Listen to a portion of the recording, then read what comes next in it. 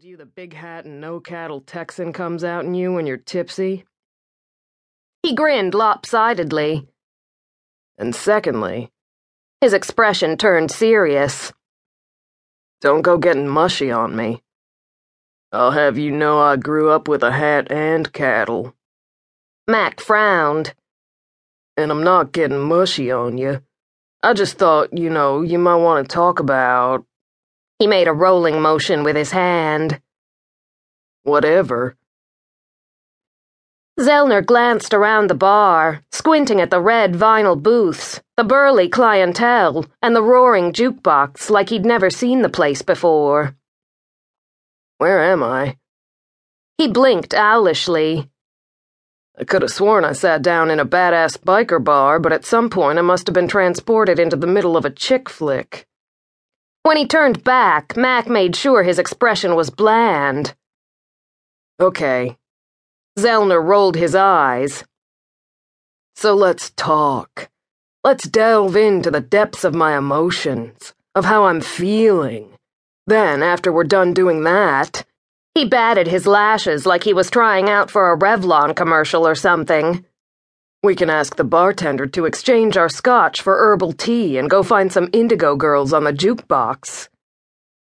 Mac snorted. His nose filled with the smells of stale beer, crushed peanut shells, and cowhide from the overabundance of leather being sported around the place. Except for the peanut shells, the scents reminded him of home, of the Lazy M ranch where he'd been born and raised. All hat and no cattle, my ass. All right, shitheel, he grumbled. So maybe you're not too keen on hashing out what's jerked a knot in your tail tonight.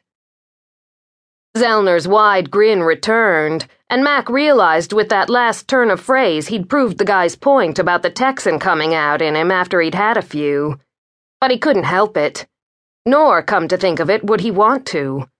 Because like most Texans, he was good and goddamn proud to say he hailed from the Lone Star State. Yee-haw, and pray the creek don't rise. But I just gotta know. This doesn't have anything to do with Agent Winterfield, does it? Luke Winterfield was a rogue CIA agent who'd leaked information about the number and location of the U.S. government's black sites to the press. Some called Winterfield a whistleblower. Matt called him a traitor. And just this morning, splashed across the headlines, was news that the bastard had found a country to grant him asylum. It had to be a major blow for every CIA agent out there, even an ex-CIA agent like Zellner. Psst. Zellner made a face. I stopped caring about the company and its shenanigans years ago. As for Winterfield, I never met the asshole. Zellner frowned and rolled in his lips before trying again. Asshole. Then what on God's green earth is tonight all about? Mac demanded. Because I gotta be honest. This whole sitting here in silence while we drink ourselves good-looking thing has just about run its course with me.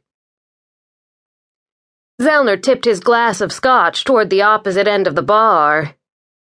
I don't want to talk about it, he said.